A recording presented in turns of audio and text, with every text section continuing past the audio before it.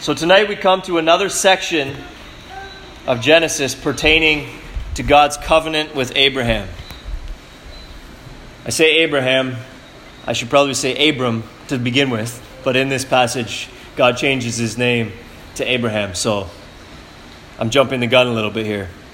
But we come to another section pertaining to God's covenant with Abraham. Many of the promises here in chapter 17 have already been made to Abraham or Abram in earlier chapters, so we won't go over them in the same amount of detail as we've already done. Rather, tonight, the focus, the takeaway, is on Abraham and Sarah's contrasting responses when God says, so to speak, it's time. All that I promised is soon to be fulfilled through your very own son, Isaac. You see, God's not making a new or additional covenant with Abraham in this chapter. The translation that the ESV gives us, King James is the same in chapter 17 and verse 2, is unfortunate. It says, I may make my covenant between me and you, which almost gives us the impression that this is a new thing. But according to Hebrew scholars, of which I am not one,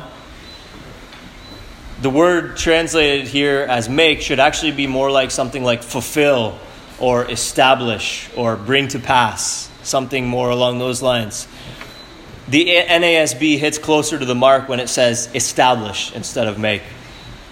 The sense here is that now it is time for all these things that have been promised, that Abraham's been waiting so long for. Now it's time for him to see these things begin to happen, particularly through his son, Isaac. You remember that Abram has been waiting many, many years for these things to come to pass. He's now 99 years old. His son, Ishmael, is now 13 years old. So it's been 13 years now between chapter 16 and chapter 17 of Genesis.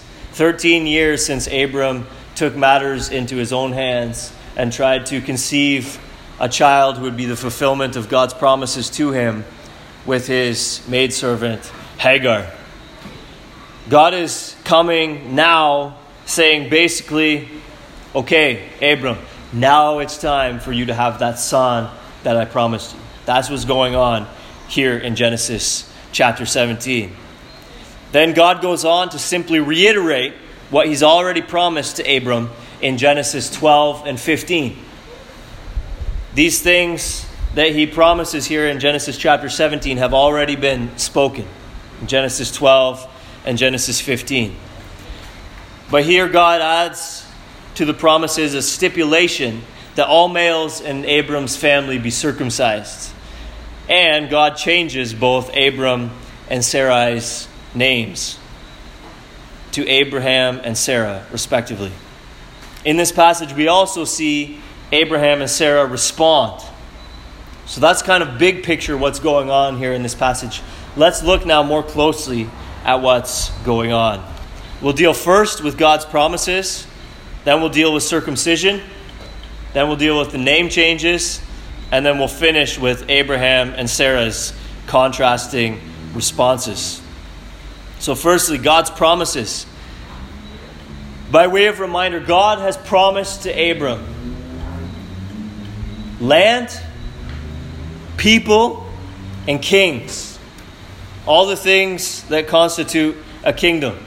In fact, here in this passage, Genesis chapter 17, God is promising kingdoms, plural, nations.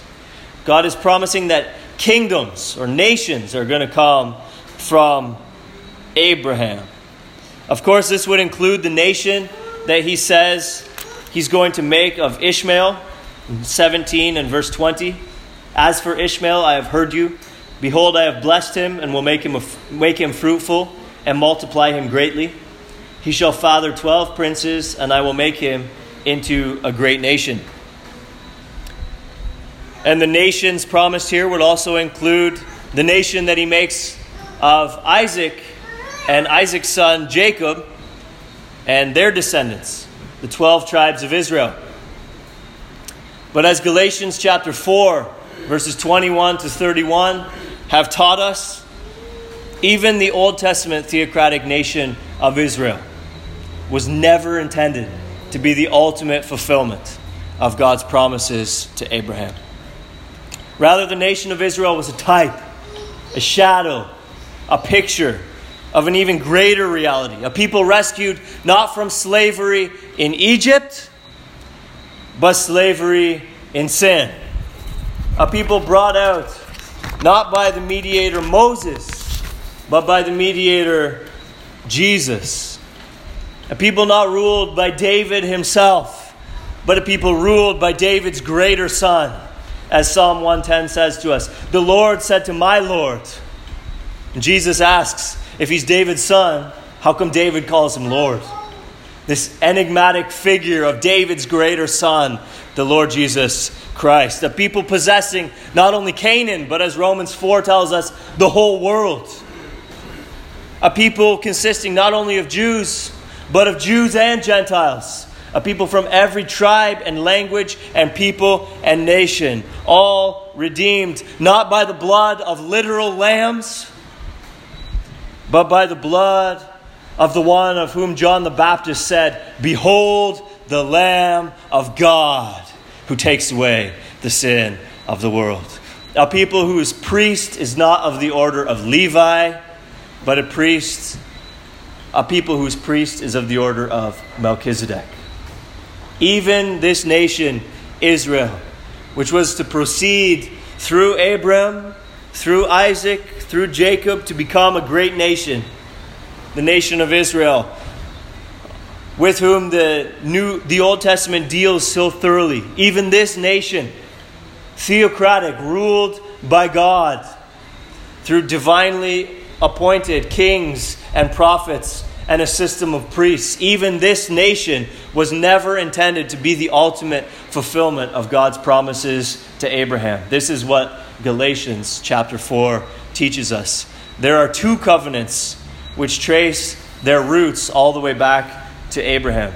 There's a covenant made at Sinai, Galatians tells us explicitly, and then the context of that passage in Galatians 4 clearly insinuates that the other covenant is that covenant made in Christ's blood, namely the new covenant, or the covenant of grace, which has been active in different forms throughout all history, from when Adam fell into sin until Christ shall return to consummate all things, first in promise and then in fulfillment.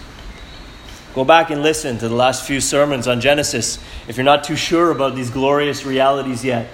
But rest assured, mark my words, that after careful study you will see that the kingdom that is the ultimate fulfillment of God's promises to Abraham, the way that the New Testament talks about it, is not the kingdom formed at Sinai through the Sinaitic covenant, but the kingdom formed at a different mountain, Mount Calvary, through the blood of Christ Jesus shed for us, which we celebrate every morning at the Lord's table. The nation formed by that covenant, those people, those are the ones reckoned as Abraham's descendants in an ultimate sense. Those are the ones counted as children of promise. This is the New Testament witness. So these are the promises made to Abraham, which we've already looked at in Genesis 12 and Genesis 15. They're simply reiterated here in Genesis chapter 17 as God comes to Abraham and basically says, it's time for that son I promised you to be born. For the first domino to be knocked over in a chain of events that will bring to pass everything that I have promised you to date. For the first domino to be knocked over in a chain of events that will bring about the seed through whom all the nations of the earth shall be blessed. The first domino to be knocked over in the fulfillment of the promise that I made to give you the land of Canaan and your descendants after you. The first domino to be knocked over in the chain of events that will bring about, in fact, many nations from your loins. God comes to Abraham and is basically reiterating these things and saying, now it's time for these promises to begin to be fulfilled. Bear them in mind and we'll revisit them. Now let's look at circumcision. Of course, physically, circumcision is the removal of the foreskin at the tip of the penis. God gives Abraham this sign to demarcate him and his descendants from the surrounding nations. This is a sign of the covenant that God makes with Abraham.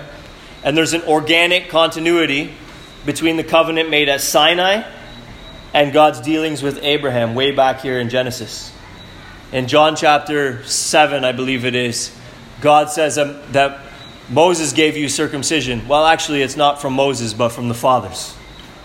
And so we see that organic continuity. And Galatians develops that idea again when it says, whoever receives circumcision is obligated to keep the whole law. There's this organic continuity with God's dealings with Abraham and then God's dealings with the Old Testament nation of Israel. The physical sign of this covenant is circumcision. But the rest of the Bible unfolds this symbolism further. In Colossians chapter 2 and verse 11, the foreskin symbolizes, quote, the body of flesh, which doesn't mean our physical body, the body composed of flesh, but rather the constitution or the bulk, the matter of our sinful nature. The way that we might say there's a body of knowledge. Body in that sense. The body of the flesh. And flesh, again, doesn't always mean in Scripture physicality.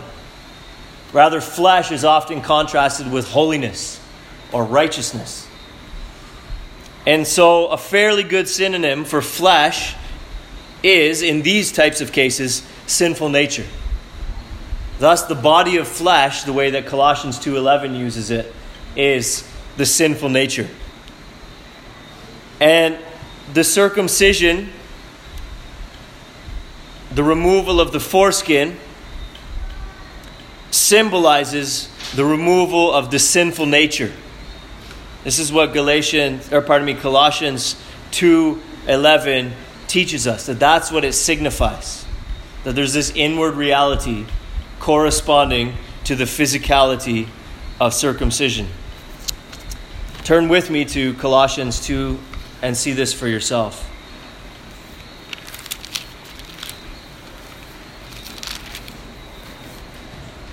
Paul writes, "In him, that is in Christ Jesus, also you were circumcised with a circumcision made without hands," so we're not talking about physical circumcision, "by putting off the body of the flesh," or the sinful nature, "by the circumcision of Christ, having been buried with him in baptism, in which you were also raised with him through faith in the powerful working of God who raised him from the dead."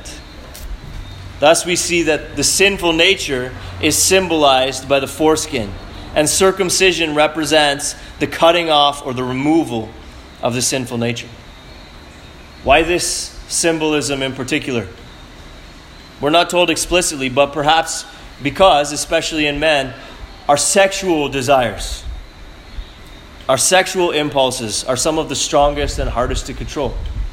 And so perhaps here God is taking a symbol of our distorted desires which have been marred by our sinful nature, and is using that as a symbol of sort of striking at the root of even our strongest sinful inclinations, in the way that the circumcision that we have received in and through Christ Jesus, the circumcision of the heart, symbolizes the putting off of that sinful nature. Perhaps that's the case, perhaps not. We're left, I think, to speculate as to the reasons why. But in any case, that's the nature of the comparison here. So according to Colossians 2:11, circumcision represents the putting off of the sinful nature. Now, here's a question. Did all of Abraham's descendants put off the sinful nature?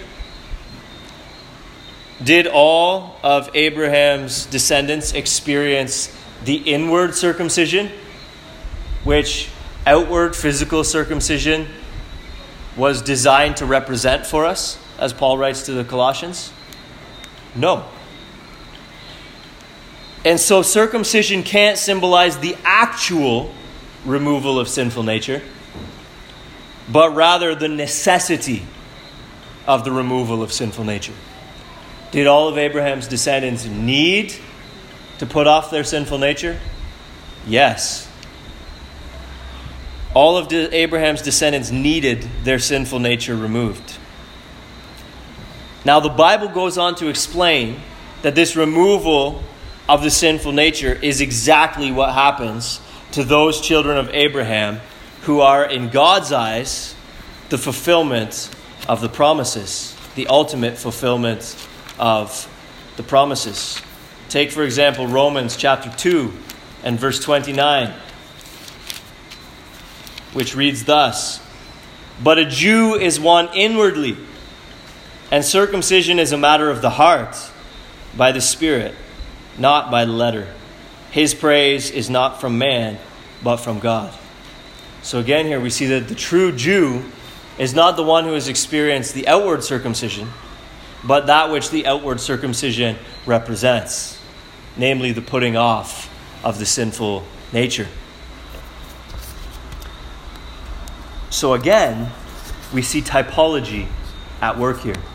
Remember, typology is God-ordained instances of similarity between actual, real, historical events, persons, institutions, etc., that are designed in and of themselves to have some significance, but are also designed to point to an even greater reality. Again, we see typology at work here. Some of Abraham's offspring, his physical offspring, have their physical bodies circumcised. This is a historical reality that is significant in its own right.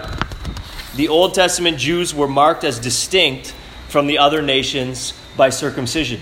And so there's an immediate fulfillment of God's promise to bring about a nation through Abraham's offspring that is fulfilled in the establishment of the nation of Israel, who are circumcised in the body. But they foreshadowed a people who would be circumcised in heart. So we see typology at work again here. So as it is with priests, sacrifices, the temple, kings, etc., so it is with circumcision. There are Old Testament realities present in the Jewish nation, which was established at Mount Sinai, which foreshadow and give us mental categories for thinking of the greater realities present in the nation which was established not at Mount Sinai, but at Mount Calvary in the New Covenant, or the Covenant of Grace. There is a truer, more ultimate priest in that covenant, the covenant established at Mount Calvary. There is a truer, more ultimate sacrifice in that covenant, the covenant established at Mount Calvary. There is a truer, more ultimate temple in that covenant, which was established at Calvary through Christ's blood. There is a truer, more ultimate king in that covenant. And there is a truer, more ultimate circumcision in that covenant. So that's what's going on in this passage pertaining to circumcision. It fits with the same paradigm that we've been dealing with over the last number of weeks, recognizing that there is an immediate fulfillment of the promises in the nation of Israel. And yet the nation of Israel was never intended to be ultimate, but was always intended to foreshadow and to signify a greater reality. As it is with the priests, the temple, the sacrifices, the kings, so it is also with circumcision. That's what's going on here in this passage. Now let's look at the name changes. God changes Abram's name to Abraham, which is a change from exalted father to father of many nations. This is an intensification. This is God doubling down on his promises, so to speak. As it was in Genesis chapter 15, where after several years, Abram said, "O Lord God, what will you give me? For I continue childless, and the heir of my house is Eliezer of Damascus." And Abram said, "Behold, you have given me no offspring, and a member of my household will be my heir." Behold, the word of the Lord came to him, "This man shall not be your heir, Your very own son shall be your heir." And he brought him outside and said, "Look toward heaven and number the stars, if you are able to number them." Then he said to him, "So shall your offspring be." God responds to Abram's doubts and Abram's hesitations in the strongest possible way, intensifying. "What I have spoken, I will surely bring to pass." In fact, not only are there going to be many descendants from you, there's going to be so many that they're going to be like the stars of heaven. Something similar is going on here in the name change. That not only is he exalted Father, but he's the Father of many nations. There's an intensification happening here. And God changes Sarai's name to Sarah, both of which actually mean princess. So the fundamental meaning doesn't change. Princesses give birth to kings. And so this is a divine ratification of Sarah's role in the fulfillment of the promises made to Abraham. God is leaving his mark on her, so to speak, by changing her name. Not content to let her biological parents alone call her princess, but to add his yea and amen to this name that her parents have given her. It's as if he says, "Your parents have called you princess. Indeed, that's what you are. You are a princess, and kings will come forth from your womb." And so again, there's this intensification. You already thought you were a princess. You already thought you were going to be a father. You're going to be a father of many nations. And indeed, you will be a princess. So that's what's going on with the naming. And what we see here is that this name change, along with circumcision, are the formalities attached to the actual bringing to pass of that which has been promised to Abraham. So it's almost as if you're sitting down now to sign the contract. It's time for the formalities. You've talked, you've reasoned back and forth, you've deliberated, you've taken counsel. All right, let's get down to business and sign these papers. Something like that is going on here. All right, Abram, we've talked about this for years and years. Now let's get down to business. Here's a couple formal things that are going to happen. You're going to have a new name now. You're going to be circumcised now. And I'm going to give you a son now. You're not waiting any longer for this. I'll return this time next year, and you're going to have a son. That's what's going on. God is getting down to business with Abraham and Sarah. So, in summary so far, what has happened is that God has promised to Abram great and wonderful things. Abram has been following God for many years. Abram was 75 years old when he departed from Haran. When God said, "Go from your country and your kindred and your father's house to the land that I will show you. And I will make of you a great nation. And I will bless you and make your name great so that you will be a blessing. I will bless those who bless you, and him who dishonors you I will curse. And in you all the families of the earth shall be blessed." This was God's initial word to Abram. And 24 years have passed. Almost a quarter of a century. God has said, "Abram, you're going to have kings come from your loins. You're going to have descendants as numerous as the stars. You're going to possess this land that I'm going to show you." And over the course of these 24 years, God has repeated these promises. God has sworn to him with, as we talked about, a self-maledictory oath, walking himself between the pieces of animals cut in half, himself walking through not once and then asking Abram to pass through, but twice. The Lord himself passing through twice, saying, as it were, "This is what should happen to me if I should break these promises. I should be severed in two like these animals." God has spoken and spoken and spoken and spoken to Abram. But he's just been speaking for 24 years. To put that in perspective, that would be 24 years from now, I would be 56. You can do the math on yourself. Imagine I just kept telling you something over and over and over for 24 years. And you're not seeing anything. I'm just talking to you. I'm telling you, it's going to happen. It's going to happen. It's going to happen for sure. Definitely it's going to happen. And in this case, the first domino, as I said earlier, is the birth of a son. And Abram is getting older and older and older. He's gone from age 75 to age 99. Sarah has gone from age 66 to 90. And there's still no son. And God's been talking and talking and talking and promising and promising and promising. I suspect that Abram was no longer functional sexually. Because we read in the New Testament that his body was as good as dead. And what you see is that Sarah's response in chapter 18 and verse 12 is not after I am worn out, shall I get pregnant? But she says in 18 and verse 12, not after I am worn out shall I get pregnant, but after I am worn out shall I have pleasure?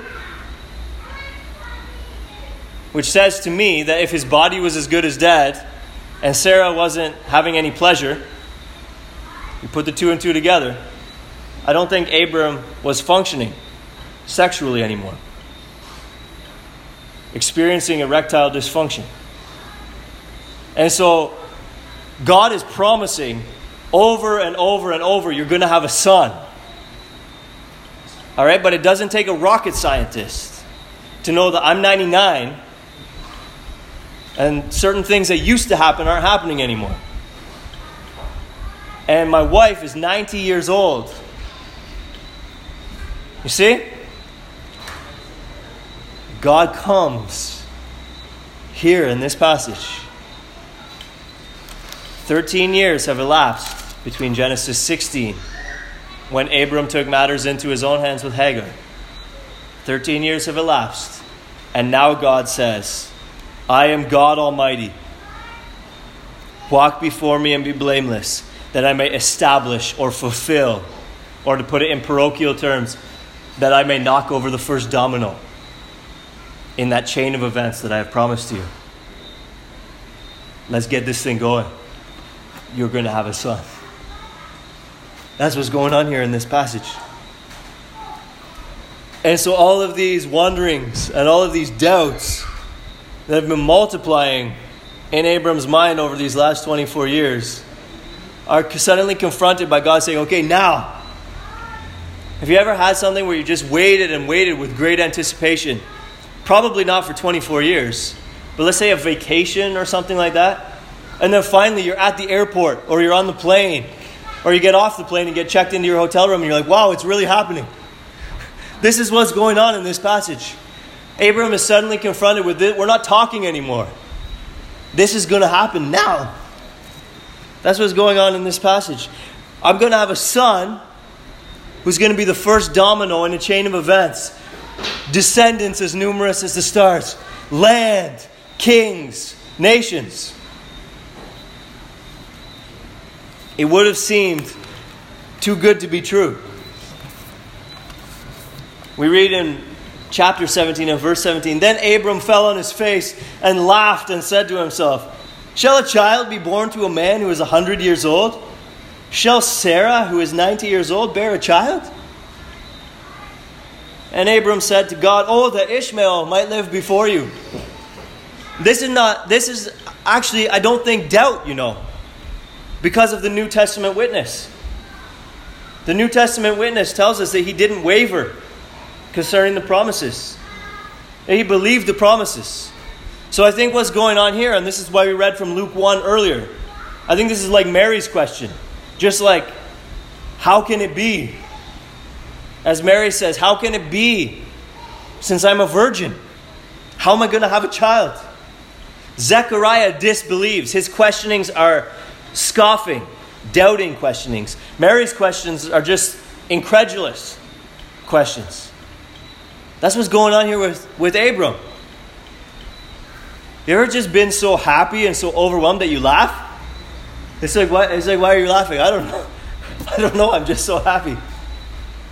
I was even, to put it in much smaller terms, I was even watching that video that Kamar took when he videoed my birthday celebration in Antigua. And one of the things I noticed was that I was chuckling. When I came through, I was chuckling because it just surprised me and shocked me that I just came home from exercising and some of the guys had gone out and bought me a cake. And so here I was, grinning from ear to ear and chuckling to myself. Was something funny? Not really. I was just happy and I just was chuckling. Have you ever just felt so joyful? You're just laughing. Somebody gives you something or something happens, something comes to pass. And you're giddy. You can't stop smiling. You're laughing to yourself. Oh, I just can't believe it. I just can't believe this is really happening. Abram bowed on his face. This is reverence. This is homage. And we see in his response, Genesis 17 and verse 26, that very day, Abram and his son Ishmael were circumcised. He wasted no time. He believed these things. But he just fell down. Shall a son be born to a man who is 100 years old? I can't believe it. Shall my wife, who is 90, actually give birth to a son? I just can't believe this. Oh, Lord, I have a son. Let Ishmael live before you. God says, no, your very own son, Isaac. He's going to be the first domino in this chain of events. And Abram is just overjoyed about this. Shocked. He can't believe what's going on. That's what's happening here in this passage.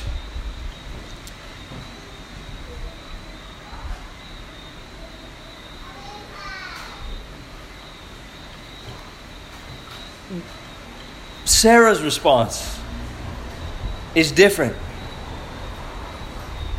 Sarah's response is she laughs to herself in chapter 18 and verse 12, saying, after I am worn out and my Lord is old, shall I have pleasure?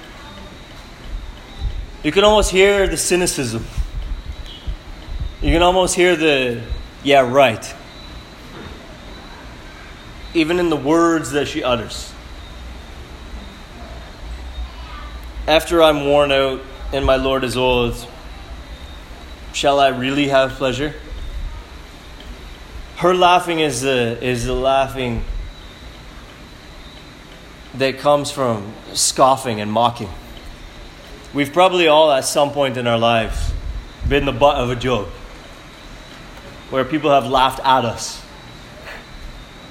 where we've been mocked, where we've been scoffed at. This is what's going on here. She's scoffing at the promises.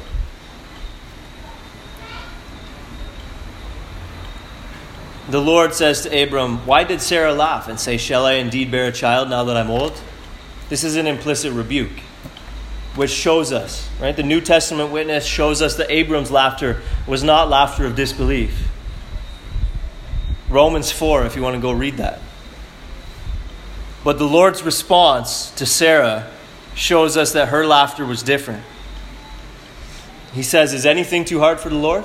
The Lord says this, is anything too hard for the Lord? Remember, how did he introduce himself at the beginning of the chapter? I am God Almighty.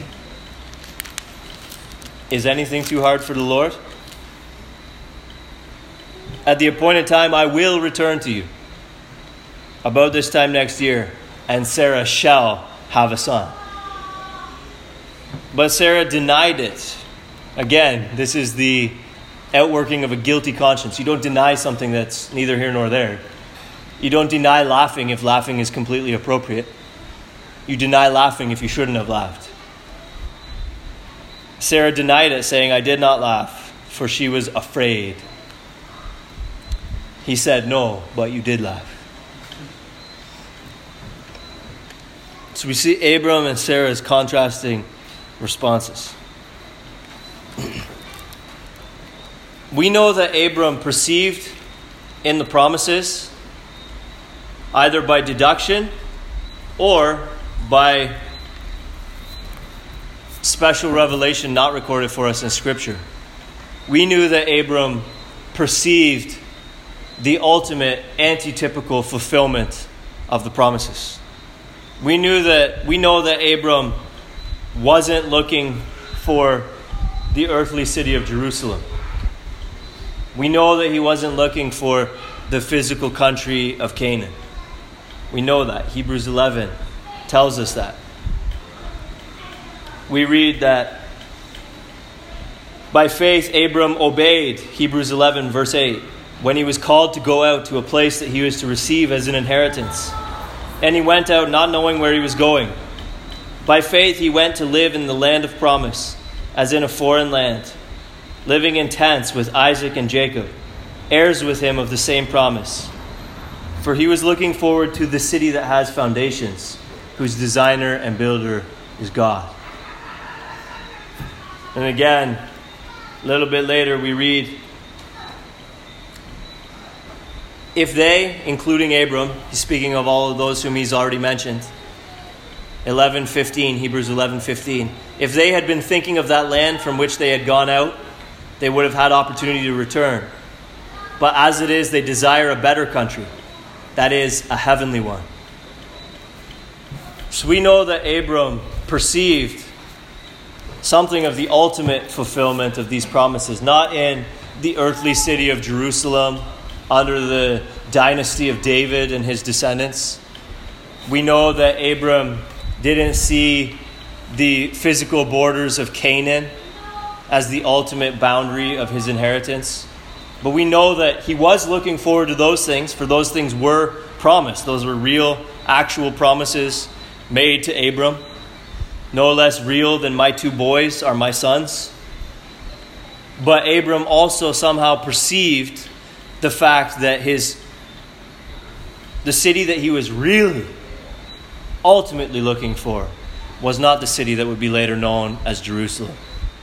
The country that he was ultimately looking for was not that land that would come to be known as Israel. Abram was looking for a better city and a heavenly country. And so, again, God comes to him, says, I'm about to knock over that first domino. You're going to have a son. And somehow Abram perceived that not only did this mean Canaan, not only did this mean Jerusalem, though I'm quite sure he didn't know David by name, not only did this mean a king like David, who by and large ruled well, who by and large defended and protected God's people from their enemies, who by and large subjected the enemies of God to the people of God. Abram perceived that not only did this mean a land like Canaan, and not only did this mean a king like David, but Abram perceived a heavenly country and a city whose builder and foundation is God. Remember, we already know by this stage in redemptive history that there is a Messiah coming. We already know that there is going to be a seed of the woman who will crush the serpent's head. Abram perceived somehow that this would be the seed in whom all the nations of the earth would be blessed. Galatians chapter 3. So God comes to Abram, and Abram laughs with joy, with exuberant joy, that God's promises, which had been spoken for 24 years, are now to be fulfilled.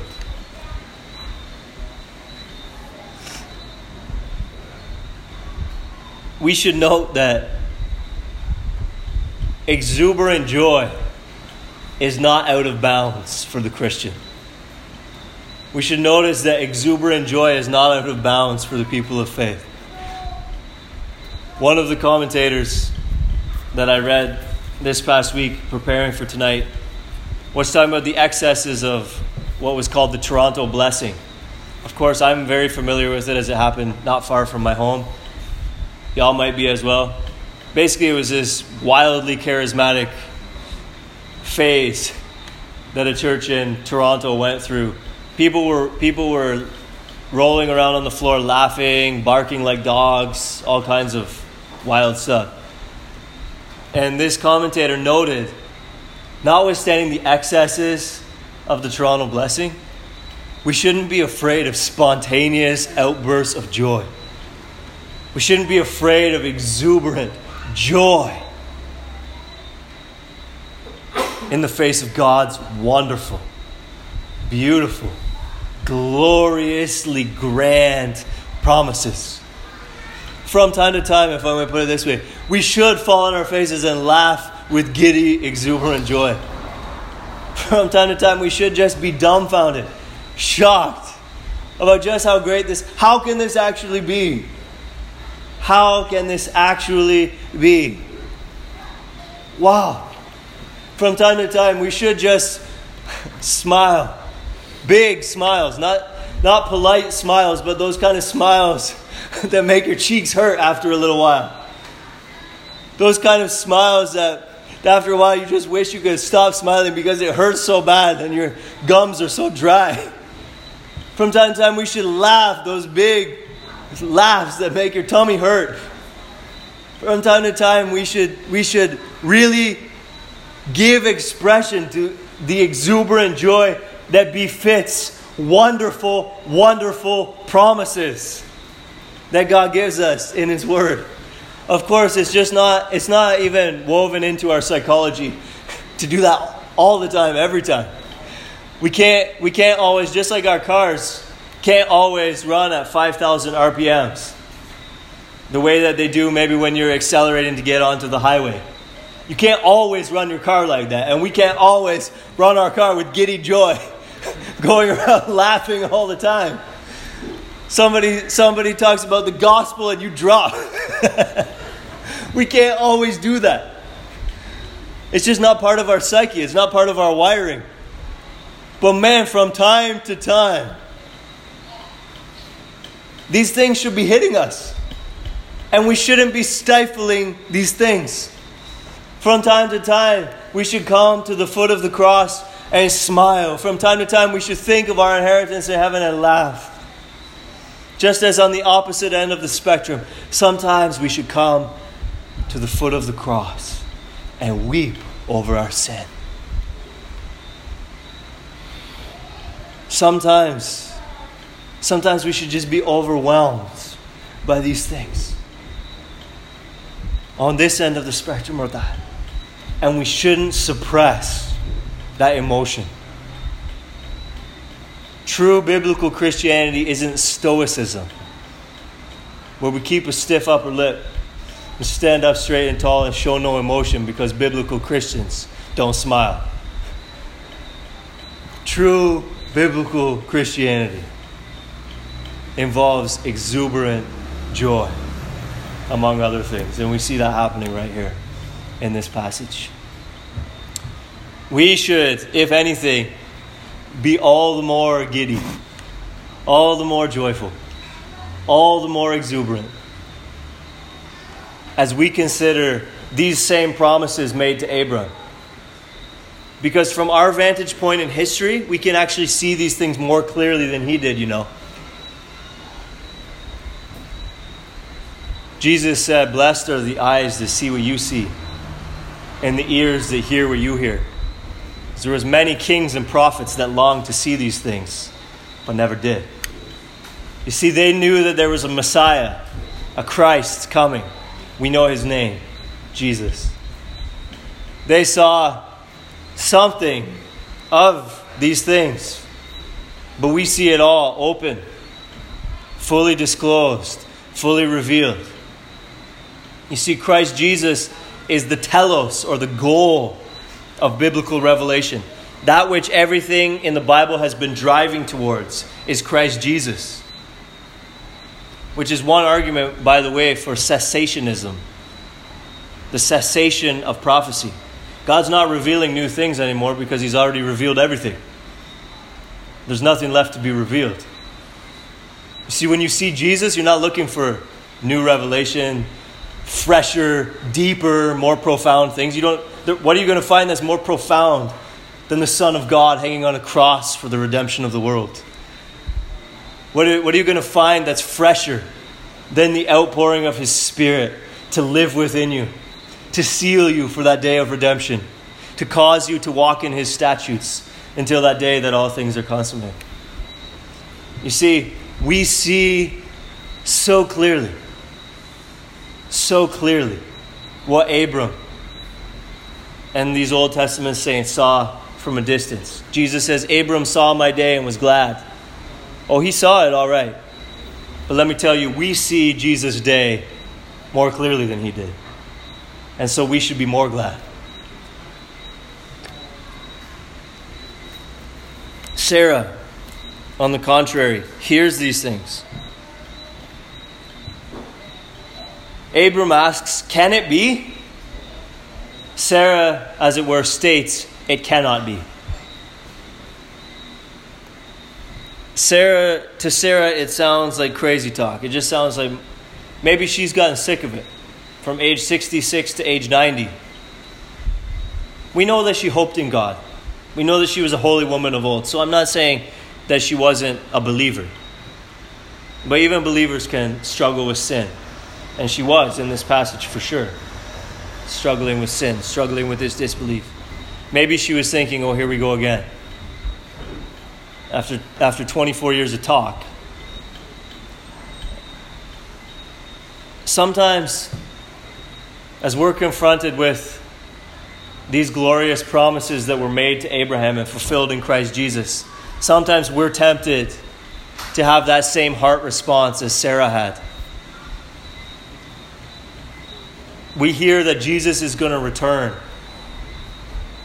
The dwelling place of God is going to be with man. There will be no more sorrow, no more crying, no more tears, no more pain, for the former things have passed away. And that voice from heaven says, behold, I have made all things new. And some of us say, can it be? And others of us say, it cannot be. We feel like, at least from time to time, this is just talk. Years and years go by. Our lives tick, tick, tick by. And I'm still sinning. I'm still surrounded by people who sin. And I'm still hurting. And I'm still struggling. It cannot be. So our laugh becomes a laugh of scoffing. Certainly this is the mindset of the unbeliever, you know. They look at us gathered here tonight talking about a crucified Jewish peasant. Talking about how he's not really dead, you know.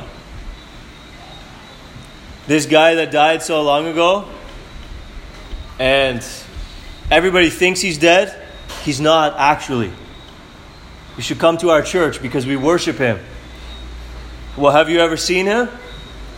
No, but he has a spirit. And his spirit lives within us. Oh. And this is the mindset of the unbeliever. You see?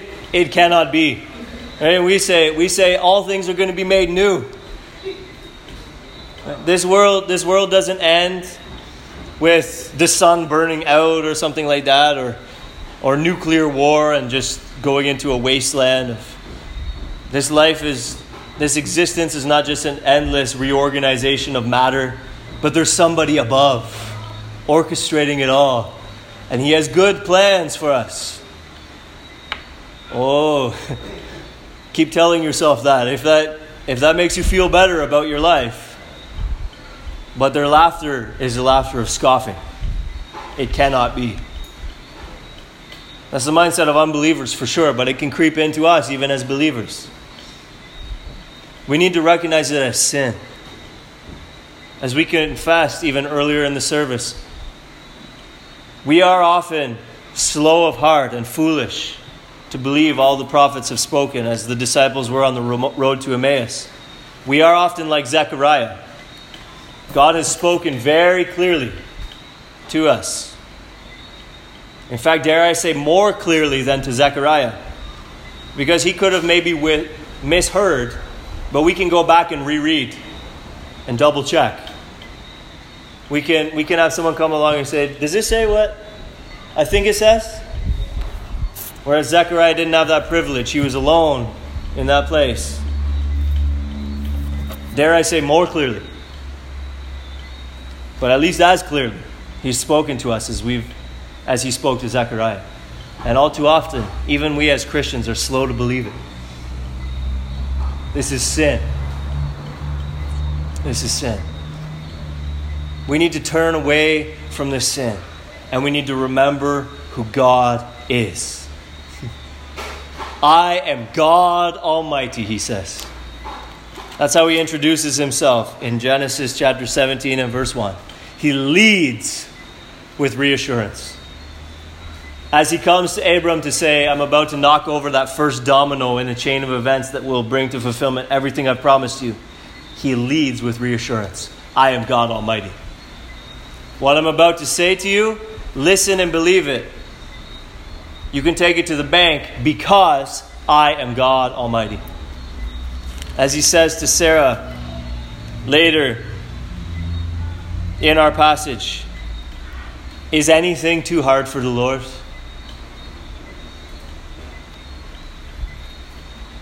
God really has sent his Son into this world to save sinners. Christ really did die on the cross as a substitute for sinners. The wrath of God really was poured out upon him at that mountain, on that mountain. He really does clothe us in his righteousness. We really are reconciled to God. We really have been adopted as his children. We truly have been predestined to be conformed to the image of his Son. He really has taken out a heart of stone and given us a heart of flesh. He really has put his Spirit within us to cause us to walk in his statutes. He really will bring to completion that work that he has begun in us. Christ Jesus really is coming back to make all things new. No matter how that sounds to the outside observer, no matter how that sounds to the outside listener, I'm going to the bank with that. And you should go to the bank with that because God is God Almighty and nothing is too hard for the Lord. Whoever believes in him shall not perish but have everlasting life. Jesus said, he who believes in me, though he dies, yet shall he live. As in Adam all die, so in Christ all shall be made alive. But each in his own order. Christ the first fruits, and then at his coming, those who have fallen asleep in him. Christian, your body really will not remain in the grave forever. All things will not continue on their present trajectory forever. One day, Christ really will return, and every eye will see him. And he will raise those who have fallen asleep with him. And this seed of Abraham, in whom all the nations of the earth, this seed of Abraham will truly bless all the nations of the earth. It is going to happen because God is God Almighty and nothing is too hard for the Lord. So let's not scoff like Sarah. Let's not laugh a scoffing laugh like Sarah. Let's not say like Sarah, it cannot be. Let's laugh like Abraham. Joyful, exuberant laughter. And let's say like Abraham, can it be? Can it really be? In fact, let's do that now. Let's sing in closing. And can it be? And can it be?